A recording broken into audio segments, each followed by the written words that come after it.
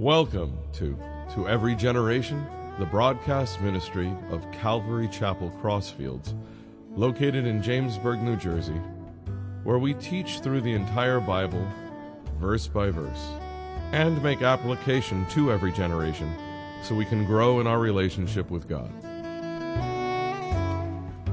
This morning we're going to be in Isaiah 14.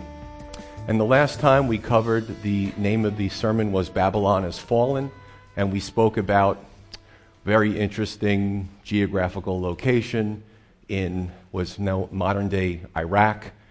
But Babylon was a great kingdom, not great meaning godly, but magnificent as far as worldly, secular kingdom about the 6th century BC. And a lot of weird stuff came out of Babylon.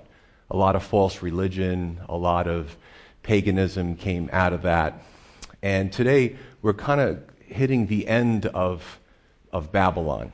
For those of you who are interested in history, you find it fascinating. But there's also a spiritual component to it. This morning's title is The Root of the Problem. And what we need to see, and I'm going to read a scripture that expresses this really well at the end, is that when people do evil things, listen, God has given mankind free will. We can make choices. We can choose Him, we can choose good, or we can choose evil. Unfortunately, the state of the world is in the state it's in, largely because of evil choices.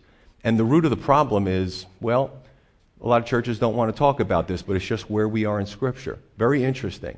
The person of Lucifer, or Satan, or the devil. A lot of misnomers about him, a lot of pop music with his name in it, hell, the devil. But who is he? What did he do? Is he a created being? Is he equal in strength to God? Well, the answer to that is no. But we're going to look at that, and we're going to see this in 4 parts. Now, because there's so much information, I'm actually going to break it up into 2 sermons. So we're going to do half today, and we're going to do half next Sunday. But this is important because it's for our edification as well. Satan can suggest things. People ask the question, can a believer be possessed? The answer is no. You're filled with the Holy Spirit. You're part of God resides in you when you're saved. But Satan can harass. He can interject thoughts. He can kind of throw out the bait. Jesus is a fisher of men, but so is the devil. He's got his, Jesus tries to pull us in to save us. Satan tries to pull us in to pull us down and hold us under. And he's got lures too, and he'll have his demons and his minions and go out there and try to tempt people. He lies to us. He does a lot of things. His MO is very diverse. It's multifarious. But, his job is to lie to us and deceive us and to pull us away from God, as he did with the first humans that were made on the planet. So it's if you're not familiar with the Bible, you'll probably find this very fascinating, to say the least. Okay, so verse 1 through 3, it says, "For the Lord will have mercy on Jacob." Remember, this is a continuation from what we covered last Sunday, or the last time we were in this. "And will still choose Israel, and settle them in their own land. The strangers will be joined with them, and they will cling to the house of Jacob. Then people will take them and bring them to their place, and the house of Israel will possess them for servants and maids in the land of the Lord.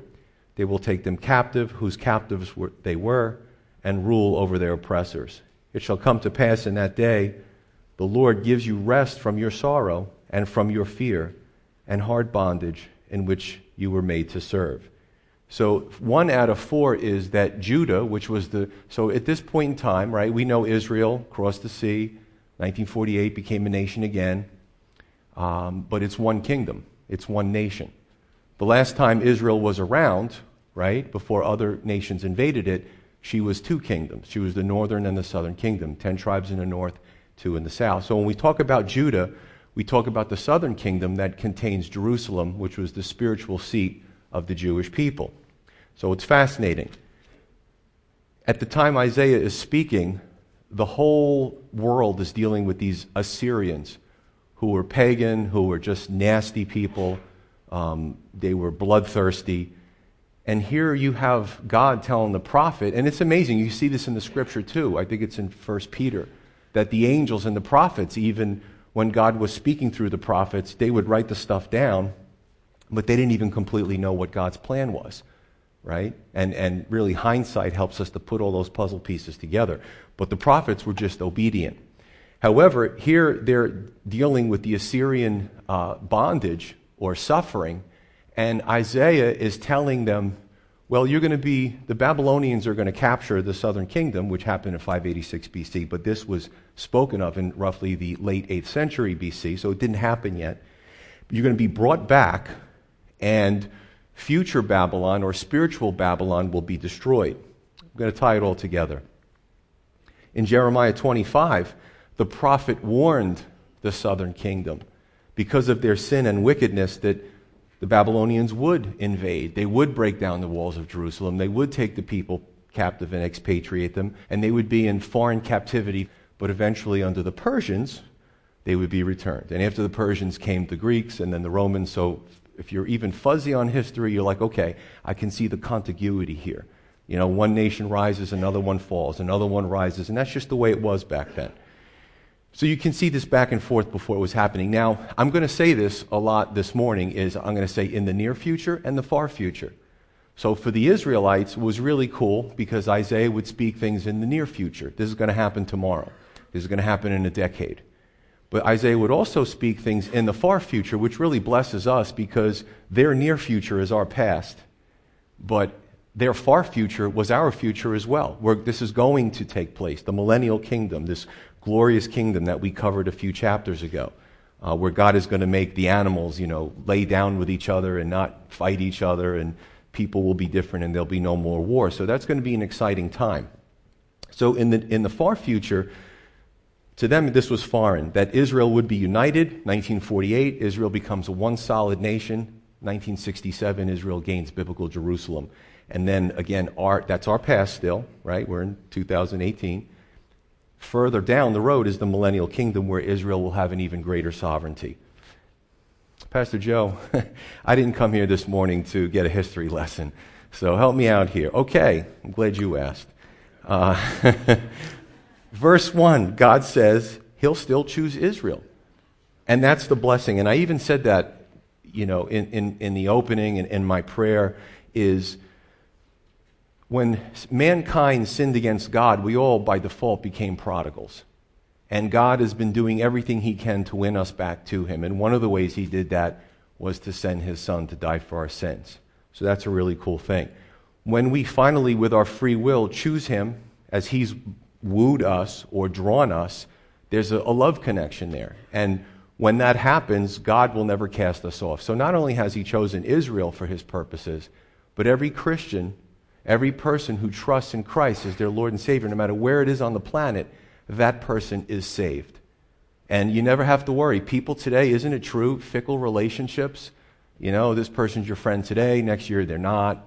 That person hates you, then they're your friend next year. I mean, this is just, we live in such a disconnected society, but God is not like that. When he loves hard. He falls hard for us. And he so loved us that his son left his throne and came down fully God and fully man to die for our sins. So that should give you a picture of God's eternal love. Also, Israel in verse 3 will rest from her sorrow. Now, of course, that's in the millennial kingdom in the future. It's under the Persians after the Babylonians. But even today, there's a spiritual and emotional component to that. If we could turn to Matthew 11, verse 28. What Jesus says is applicable in any generation, in any era, in any year. 11:28, Jesus says, "Come to me, all you who labor and are heavy laden, and I will give you rest." Well, if that doesn't describe us in the Northeast, I don't know what does.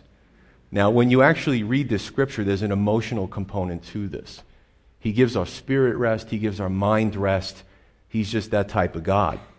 And we live in such a fast-paced society. But when we take that alone time with the Lord, he's there to minister to us.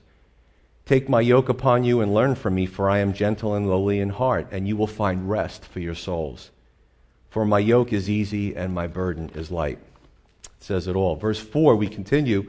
He says that you will take up this proverb against the king of Babylon and say, "How the oppressor has ceased. The golden city ceased.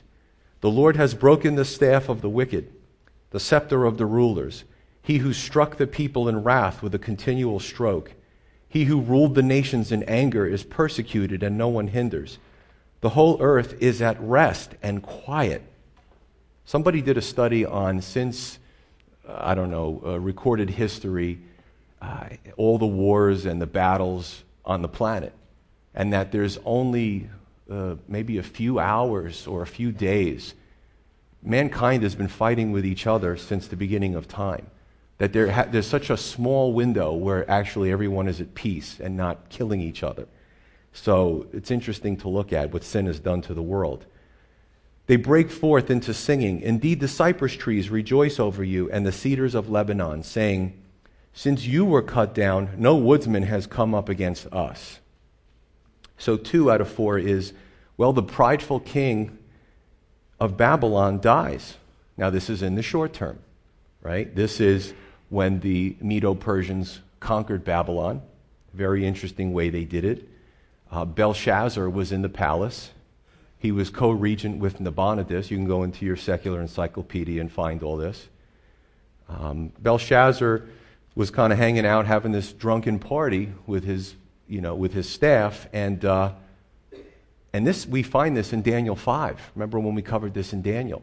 He sees the handwriting on the wall. And this is where we get a lot of our expressions from in American vernacular. People say, where'd that come from? Because a lot of it comes from the Bible. Meeny, meeny, tekel upharsin. Daniel, what does this mean?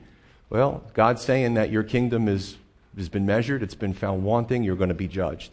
Not really good news for the king, but that's exactly what happened. Within a half an hour's time, so we read these verses, within about a half an hour's time, the golden city of Babylon was wrenched from Belshazzar, because the Medo-Persians did a surprise attack and he's eventually killed. And I love this, the golden city. So if we go from Isaiah, Ezekiel, Daniel, remember in Daniel 2, Nebuchadnezzar's dream, he has this dream of this metal man where the head is of gold. And Daniel says, that's your kingdom, O King Nebuchadnezzar, the head of gold, the golden city. So you see this reinforcement through the scripture. Now it's taken. A few things are said. The oppressor ceased. The Lord broke the staff of the wicked, who ruled the nations in anger, and he was cut down. And God is telling his people, at times you're going to suffer. Wicked kings, wicked leaders, wicked foreign entities that are going to come and invade, but it's only for a season. And in ministry, we talk about that today. People are struggling, and one of the things we hope to comfort them with is that it's for a season. You look at some of the difficult times in your life and you look back in the past, you know what? Yeah, it was a season. It was the past. And it's different now. But when you're in it, it feels like it's never going to end. And much of prophecy, because people say, prophecy, what is that? It's confusing. I don't want to talk about it. But a lot of prophecy gives hope to God's people in any era. So the Jews were suffering under the Babylonians. It's only for a season. The Assyrians, it's for a season. The first century Christians under the Roman government, it's for a season. The future Antichrist that's going to dominate much of the world, right? It's for a season. For those of you that are maybe being troubled by somebody who's, in your job, who just has it out for you for no reason, it's for a season. Some trial you're going through, maybe by a wicked person, it's for a season. It's almost as the Lord is saying, I got this. I want you to rest. So prophecy, yes, it's for knowledge. But knowledge of itself doesn't do anything. It's for encouragement. It's for emotionally comforting. And it's for a hope for a future. Verse 8, the trees are rejoicing. Now this is interesting, and I'm going to get to this idea of this kind of poetic way that the Bible speaks, especially in the prophets. Mesopotamian leaders would come over to Lebanon and Israel and deforest. They would chop down a lot of trees. They would bring it back home for their building projects. So in a sense, yes, if the trees could talk, they would say, oh, we're so glad that we didn't get cut down. There's still some of us left. But there's also a spiritual connotation, because the trees are almost saying to the wicked ruler, to the king of Babylon, that since you were cut down, right? So there's a personal application to this. Your pride, and we see this a lot. God likens taking the pride off of their perch through this kind of cutting down a tree sort of thing. And you got to follow the twists and turns of prophecy. But looking at the long term, there will be a future where this man of sin will rise and gather much of Europe together and head it, and he will practice revised Babylonian worship. So again, when people say, what do I care about Babylon? Well, in the future, it's going to come back again, right? That spirit is still alive. It hasn't been completely crushed. And in the next few sections, we'll see this interspersing of what men actually do, wicked men, and the driving force behind them. You know, some people, when you say the devil, they laugh. You know, and I think it's ironic that those who laugh off an actual Satan are unwittingly being influenced by him. Think about that. Great irony there, because he is a liar, he is a deceiver, even about himself. To some, his suggestions are done to make them look good. To others who don't believe in him, he continues to keep them in that state, to deceive them and blind their eyes. He has a lot of tools in his tool belt or his backpack. Continuing on, verse 9. It says, hell from beneath is excited about you, to the king of Babylon, to meet you at your coming. It stirs up the dead for you, all the chief ones of the earth. It has raised up from their thrones all the kings of the nations. They all speak and say to you, have you also become as weak as we? Have you become like us? Your pomp is brought down to Sheol, or the realm of the dead. And the sound of your stringed instruments, the maggot is spread under you, and worms cover you. So 3 out of 4 this morning is a reception in hell. People say if walls could talk, if hell could talk, well, this is what it would say. So if we're talking about the near future, King Belshazzar, who is killed, and he's a wicked man, he ends up in hell. Now, hell is actually, hell, Hades, is a temporary realm of the dead. When the great white throne judgment has, later on, in the future, the demons, Satan, the Antichrist, will all be thrown in the lake of fire, and the wicked ones will also be thrown in there as well. But it's not going to be fun. He says this for a reason. This is what's considered a metaphoric anthropomorphism. Say that 10 times fast. But what that means is, so we talked about the trees rejoicing. I've never seen a tree rejoice. But this is the way that God is putting this prophecy out there. This is the way we're digesting it. Hell is an inanimate place. It's a holding tank. But it's greeting the king of Babylon. Why does he do this? I think it's genius. Of course, it comes from the mind of God. Because to me personally, to put anthropomorphism is when you take a human characteristic and put it on something that's not human. So to me personally, when I read this, I kind of get a better picture. I understand it better, and that's why God did it, right? So we start to understand this. A little side note, because I have to reach those that maybe are not familiar with the Bible, but I also have to reach my people here who have a deeper understanding. So I'm going to kind of take a quick aside, but in prophecy we see layers, and layers over time. Something happens, 1,000 years later it happens again, then it happens again. So let's just, for example, talk about when the prophet Daniel spoke about this abomination of desolation, this person who did such a wicked thing in the temple of God, where the Holy of Holies is. This actually happened BC, right around 168 BC. Might be a little few years off on that, but Antiochus Epiphanes, the Greek ruler after Alexander the Great's death, hated the Jews, went into their temple, which the Temple Mount is still there today. He trampled into the Holy of Holies, slaughtered a pig on the altar, which was blasphemous, and put up an idol to Zeus. He did a horrible thing. He blasphemed God with that. Okay, well, he's gone, and that's gone. In AD 70, the same thing happened under a different leader, Titus the Roman, the Gentile who did not care about the things of God. In the war of the Jews and the Romans in AD 70, they broke down the walls of Jerusalem. He went into the temple with his feet and his troops, and they profaned the Holy of Holies. Abomination of desolation. This will happen again in the future with the Antichrist when the temple is rebuilt in Jerusalem. Yes, it will be. The Bible says it will, and they're already making plans for it.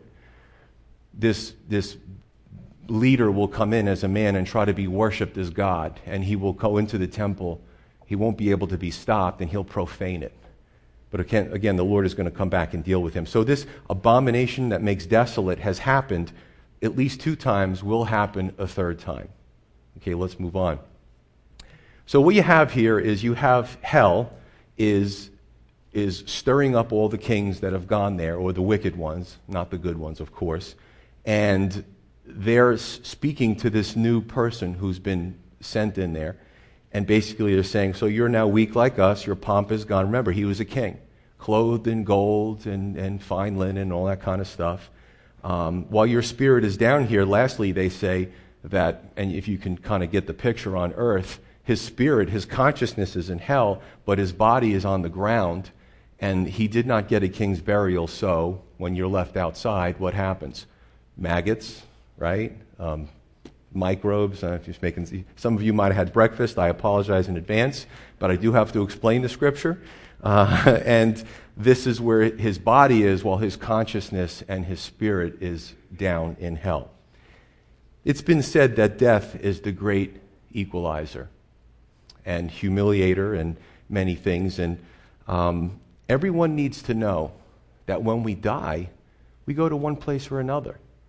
Right? The atheist and the agnostic hope that when I die, my consciousness ceases. But what if you're wrong?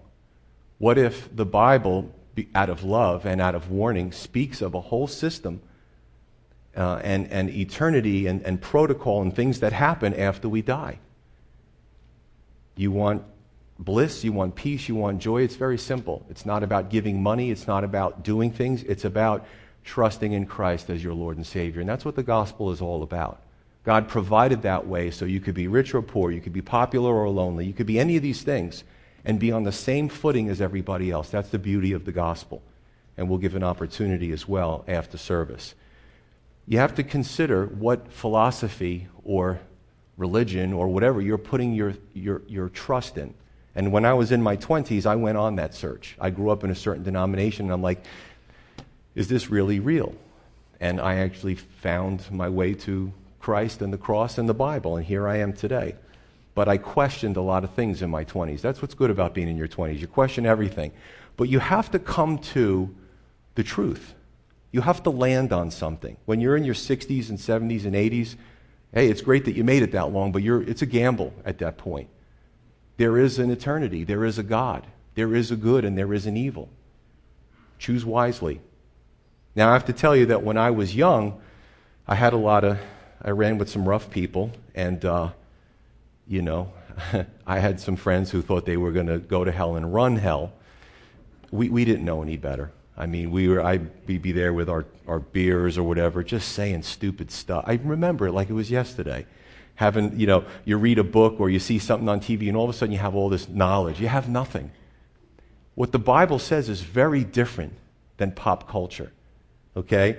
There was a book called Paradise Lost where Satan says it's better to reign in hell than to serve in heaven. Good luck with that one.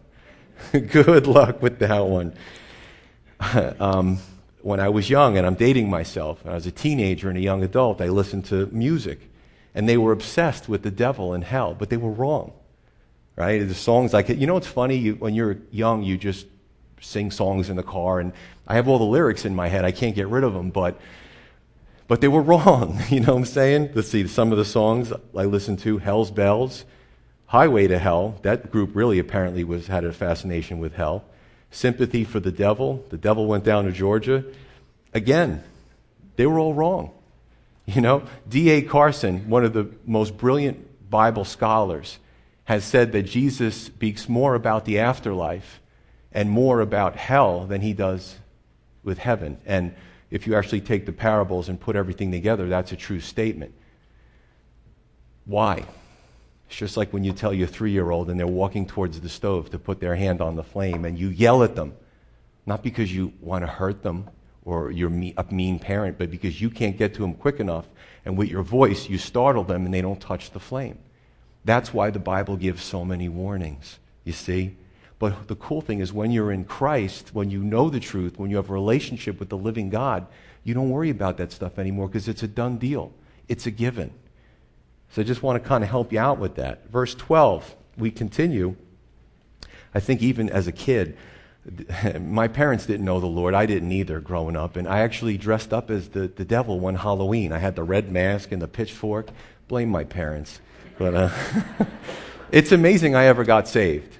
But God is bigger than all that indoctrination. Obviously, you know what I'm saying? I know a lot of people with a similar testimony. We continue on in verse 12. Now watch the shift here. You're going to be like, where did this come from? How are you, and this is what prophecy is. How you are fallen from heaven, O Lucifer, Satan, son of the morning. How you are cut down to the ground, you who weaken the nations.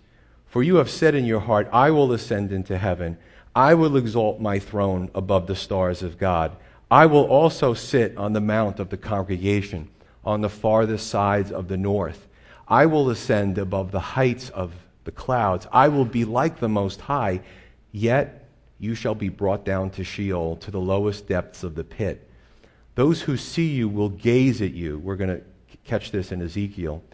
And consider you, saying, is this the man? Now remember, he's in the state where he's judged. He doesn't have his power anymore, and people can only look at him and go, is this guy, this man? So don't get hung up on that term. Who made the earth tremble, who shook kingdoms, who made the world as a wilderness and destroyed its cities, who did not open the house of the prisoners. Now we're going back to Babylon. Follow this. All the kings of the nations, all of them sleep in glory, everyone in his own house. But you are cast out of your grave like an abominable branch, like the garment of those who are slain, thrust through with a sword, who go down to the stones of the pit, like a corpse trodden underfoot. You will not be joined with them in burial, because you have destroyed your land and slain your people. The brood of evildoers shall never be named. Prepare slaughter for his children because of the iniquity of their fathers, lest they rise up and possess the land and fill the face of the world with cities. Now, every Sunday I see new faces, and I don't know your background. Don't freak out. Some of the stuff that he's saying here is history before it takes place. So God's not saying, I want to slay his children. What he's doing is he's telling the prophet to spread it around that this leader's going to come. And it's a warning to him as well, because when he's finally caught, the invading armies are going to do these things. They're not going to want any of his kids, and of course they're older, to sit on the throne. So everything has to, this is why people, the scripture twisters, they can take any verse in the Bible, old and new, and make something crazy out of it that it doesn't say. That's why we read the whole chapter. We do whole books, because context is very important. So 4 out of 4, the last section, which is the longer section, is the prophecy against Lucifer, or Satan, or the devil, or the dragon, depending on where you are in the scripture, the evil one, the enemy of our souls, the liar, the adversary. He's a fallen angel. And the Bible says that he took a third of the angels with him in his rebellion. I wonder now if they're regretting that. But it's been a while. And he's the driving force. Why do we switch gears here? Why does he switch gears? Because Satan is the driving force behind these wicked rulers and those that hate God. So we're shifting from the rulers to the personality that drives the rulers. And again, it's a choice. What do we know about Lucifer? Well, if we can turn to Ezekiel 28:11, which is a companion scripture, Ezekiel does the same thing. Verse 11. He starts to speak about this wicked prince of Tyre, who actually was a man who had a God complex. But let's go back to the one with the original God complex, before he started deceiving everybody else. Verse 11. Moreover, the word of the Lord came to me, saying, Son of man, take up a lamentation for the king of Tyre, and say to him, Thus says the Lord God. Now watch this. The king of Tyre was a historical figure. He could not have been in the Garden of Eden. He could not have been in God's throne room. But this is why we're switching gears now to Lucifer again. He said, You were the seal of perfection, full of wisdom and perfect in beauty. Now you may ask me, if he was so smart, why did he rebel against God? People ask me the same question. Solomon was one of the wisest people who ever lived on the earth. We have his writings, the Proverbs, right? But he did some really stupid things. Did you ever know anybody who's so smart in the head, but they don't apply it, and they fail in life? They know it. The information is there, but they don't apply it. And that's actually a problem.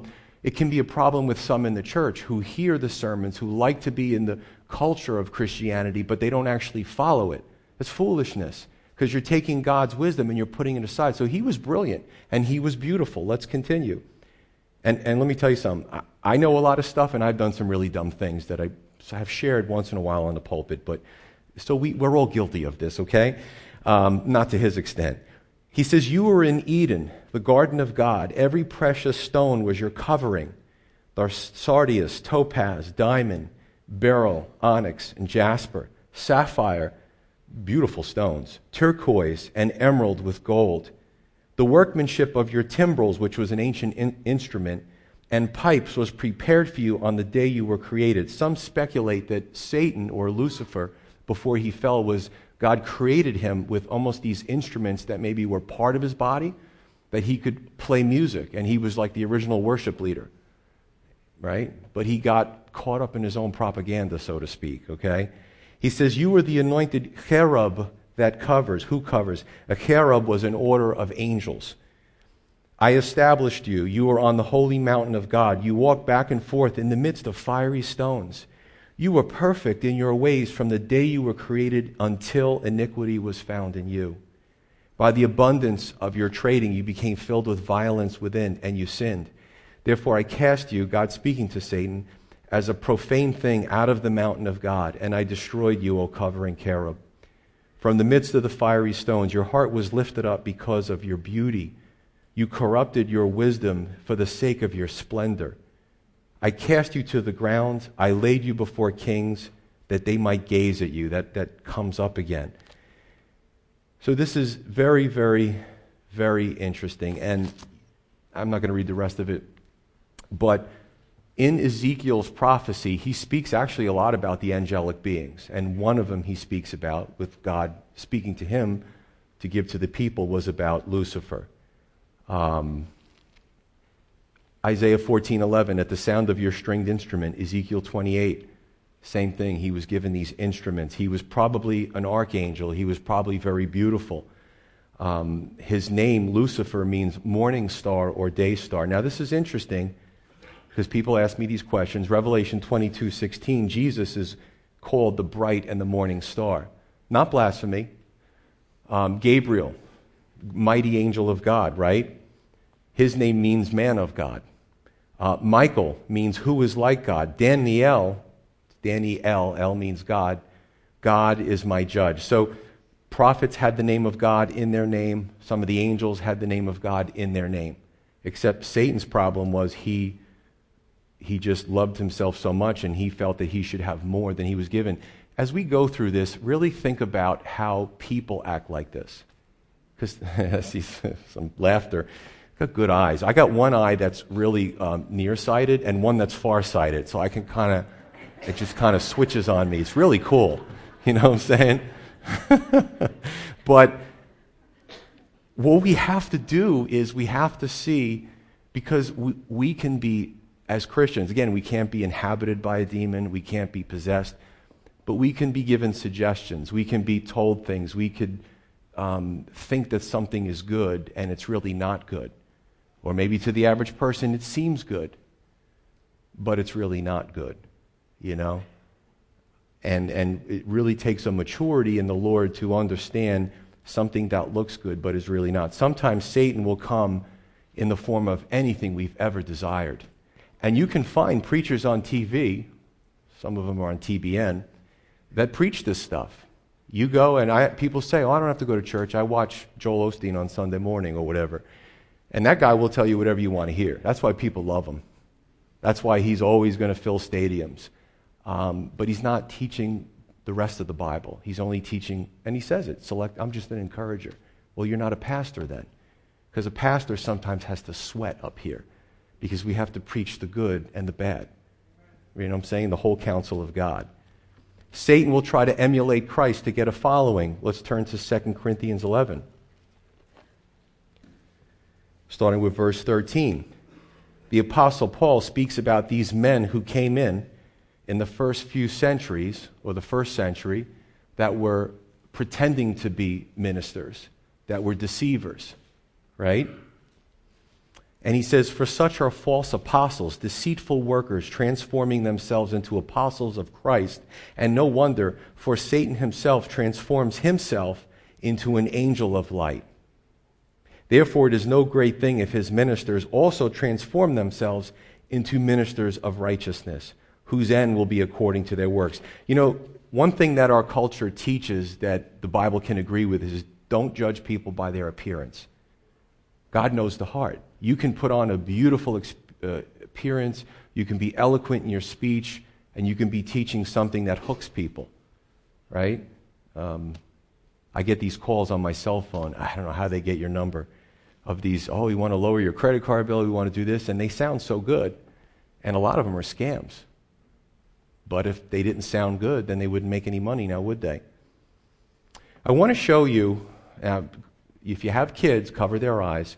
I want to show you what I believe is a picture of how scary the devil is, if we can show that image. Be careful, it's going to shock you.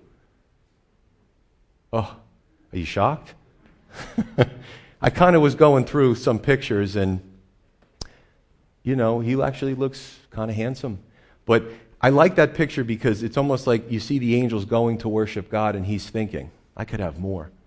You know what I'm saying? And the Bible says that he doesn't come as a hideous figure, creature. He transformed himself into something of beauty. His mannerisms, his speech, his suggestions. And this is important, folks, because we can succumb to this. You know, God gave the angels free will, and he decided he needed more. And free will is a blessing and a curse at the same time. We also have free will. We can choose God or we can choose evil. And that's why the world is in the state it's in, because the majority of mankind chooses evil. All have sinned and fallen short of the glory of God.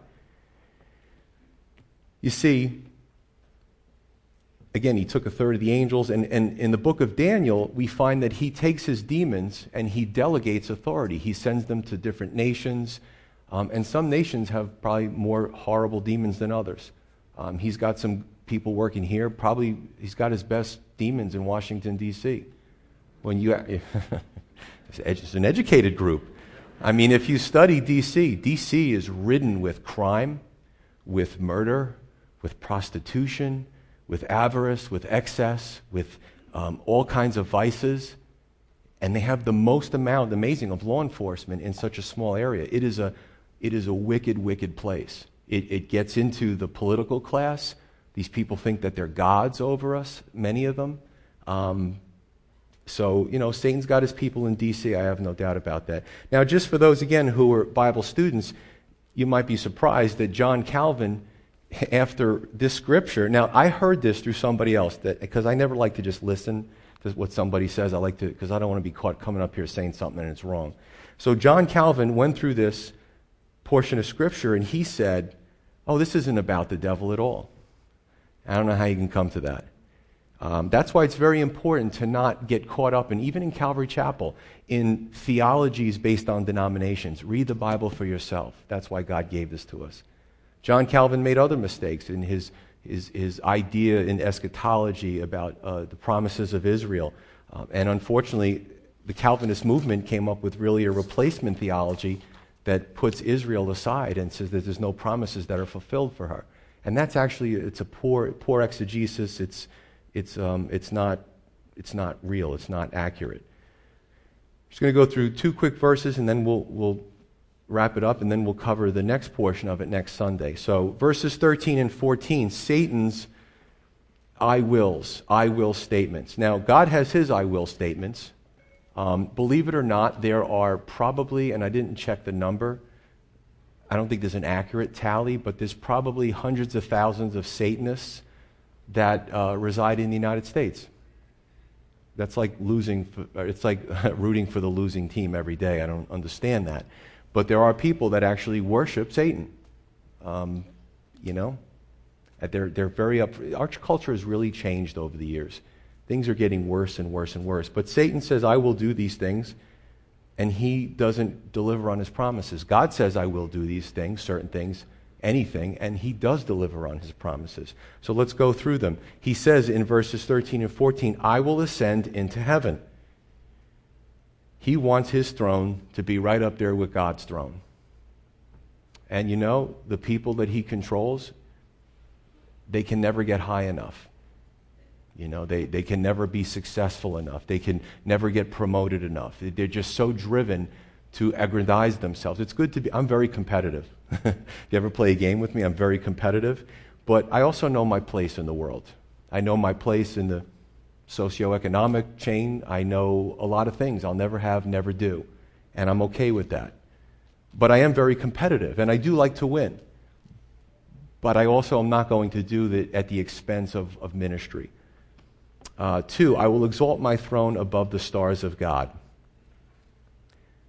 Now, the stars of God were understood as the other angels, so he had an air of superiority. He wanted to be above all of them. The archangels, apparently there's a portion of Scripture where he's debating, him and Michael are getting into it, the archangel, good and bad, right? Interesting. But, you know, people with an air, to me, anyone in a church who actually kind of walks around with their nose in the air, an air of superiority, I don't get that, because we're not taught that in Scripture. I'm not better than any of you. This is just my position, and I like it, you know. And when I get older, hopefully some people will take my place. 3, I will sit on the mount of the congregation, looking for attention, you know, narcissistic. It's never enough. Whatever, attention he gets, it's got to be the ultimate of attention. 4, I will ascend above the heights. Again, no limit to his ascension. 5, very interesting, I will be like the Most High. There are religions today, or pseudo-Christian religions, that teach you can be like God. I've heard some preachers saying, I'm a mini-God. What's a mini-God? You're either God or you're a false God. There is no mini-God in Scripture. I'm a lesser God. The Mormons teach that when you die, not the women, just the men, that when the men die, good Mormons, ask them next time they knock on your door, invite them in. Ask them some questions. That you can be elevated to godhood and you can run your own universe. So I have trouble running my own checkbook, you know.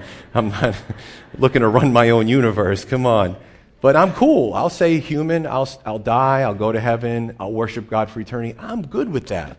Whatever he says, I'm good with. And that's what we have to understand. Do we know our place?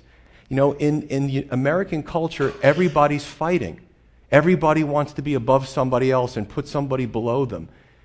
That when we go to church, we get unbrainwashed from that, I hope. When we read the Scripture, Lord, what do you want from my life? If you want me to have that promotion, I'll work really hard at it, great. If you want me to, buy this or buy that, do we ever ask the Lord, or we just go out and write big checks? You know what I'm saying? Or is it a reflection of a big ego? Satanic influence is alive and well in the United States. It really is. So this is where we're going to kind of come to a conclusion for this sermon. There is literal evil on the earth.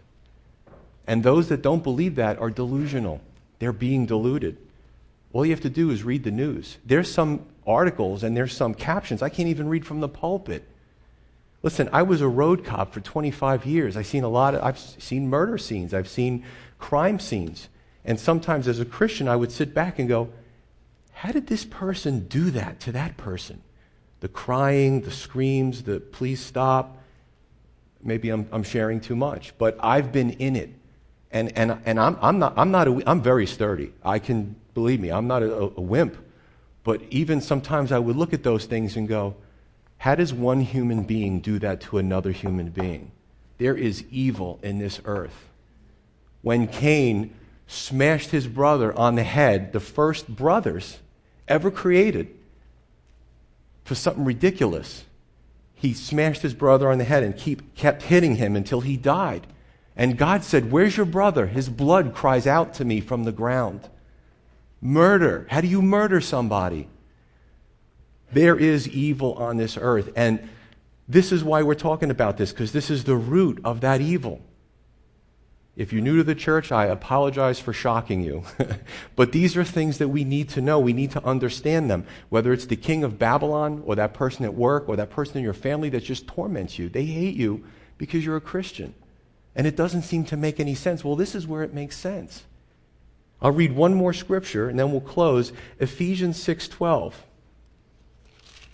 Ephesians 6:12 says this, "For we do not wrestle," other scriptures say that we don't war, "against flesh and blood." We don't wrestle against people, but against principalities, against powers, against the rulers of the darkness of this age, against spiritual hosts of wickedness in the heavenly places. You know what that tells us? That evil people can be turned. You know, we should be praying for our leaders. We should be praying for those in authority that have great power. You know, we should be praying especially for those that we know that are wicked, that are evil. I think about the leader of North Korea, every time somebody defects, the horror stories that they tell about what this guy does to his own people. Pray for that man to become a Christian. I think Pol Pot, Khmer Rouge, I think at the end of his life, if I remember, or towards the end, he became a believer. We need more of that. We need to be praying for our nation, our leaders, maybe given the chance to witness. The Apostle Paul witnessed to all these apparently he went before Nero. Eventually he lost his life. Nero did in turn, but he did try. Now we know the root of the problem that plagues humanity. And we know the answer to the question, why is there evil? It has to do with desire and evil choices. But we get to choose as well, because we have free will. We get to choose God's love. We get to choose eternal life, forgiveness, restoration, and that's embedded in His Son, Jesus Christ. Or we can continue pretending to be our own God and then end up, like a lot of these people, in a reception in hell, because hell is the place where it's the ultimate distance from God. Distance, distance, distance. I don't want God, and we die in that state. Not good. As Joshua said to the Israelites, choose this day whom you will serve. As for me and my house, we will serve the Lord. And folks, I echo that sentiment. And I pray that everybody here this morning does the same. Let's pray.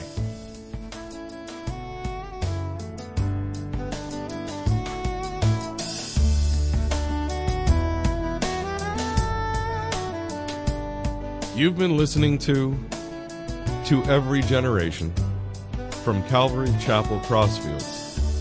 We're located at 15 Half Acre Road in Jamesburg, New Jersey. We meet for Bible study Wednesdays at 7:30 p.m. and Sunday service begins at 10:30 a.m. On Sundays, we have children's church for all ages, in addition to infant and nursery care. You can find out more about the ministry here at Calvary Chapel Crossfields by going to cccrossfields.org. Thanks for listening, and may God bless you.